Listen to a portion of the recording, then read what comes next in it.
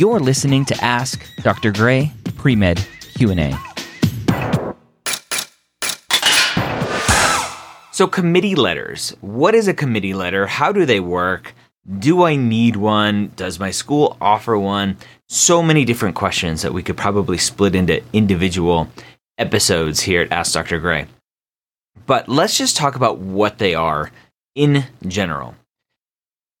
Every pre-med school, every undergrad that has a pre-health advisor may or may not offer you a committee letter.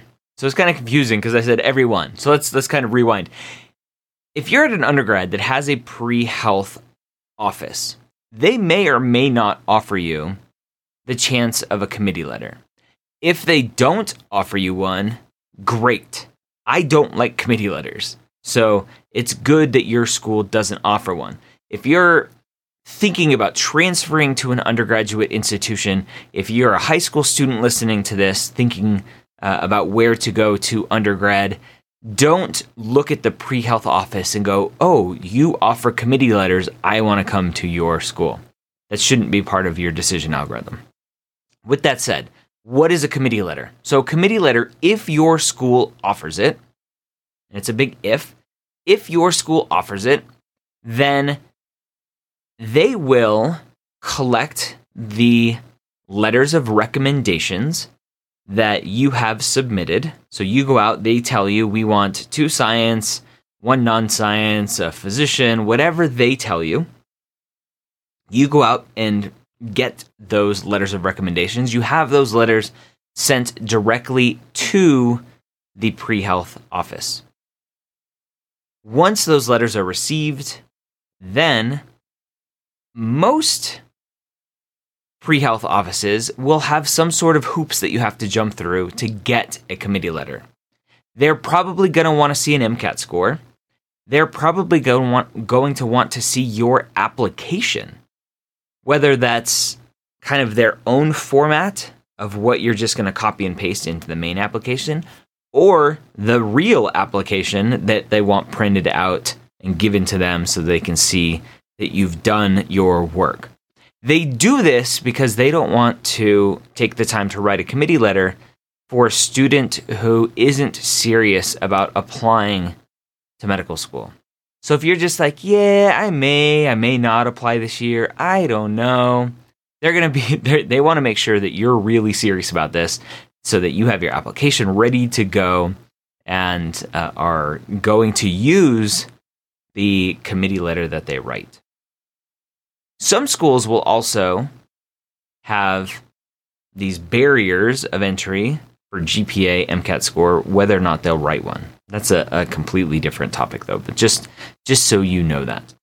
So what is a committee letter? So you get these letters sent to the pre-health office, and the pre-health office then reads those committee letters and then writes a letter that takes into account pieces of information from each of the different letter writers, and then whatever information that they also include that they've determined is important for their pre-health office to convey to the medical schools. Some schools do this differently than others. So just like medical schools, every school is different. The pre-health office here at University of Colorado, I've talked to their pre-health advisors. At the University of Colorado, they include the original letters with their committee letter, and they try to refer back to the original letter to force the reader to go back and look at what the original person wrote. Some won't include the individual letters, and they'll just write everything into their committee letter and kind of water it down. That's my biggest complaint with committee letters, is that they're all watered down. I want to read, if I were reading these, I want to read straight from the horse's mouth what a teacher is saying about a student, what a physician's saying about a student, what a supervisor's saying about a student, not what the advisor is telling me what the physician says. Right? It's a big giant game of telephone. We play this game as elementary school students, we play the telephone game or communication game, whatever you call it, telephone game, to see how screwed up the message gets from one person to the next. And yet we do this day in and day out with committee letters. So I don't like them. But that's my own personal bias. So that is what a committee letter is. That's how they work. You go to your school if they offer them. You go to your pre-health office and you use them. Follow their instructions to the T so that you'll get it. Make sure that they're turning in the committee letters early. Find out how early they start submitting them. Figure out what you need to do to get at the front of the line to get them early. Some schools aren't submitting committee letters until August, September. Right? Then your application is just sitting there. And it annoys me to no end that I, as a student, am reliant on you as my pre-health office to make sure that my application is complete.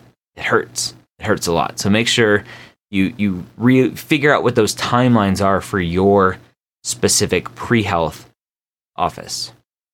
Now the question, let's dig into a little bit the question of, do I need to, if my school offers a committee letter, do I need to use it? No, you don't have to. Should you? Probably.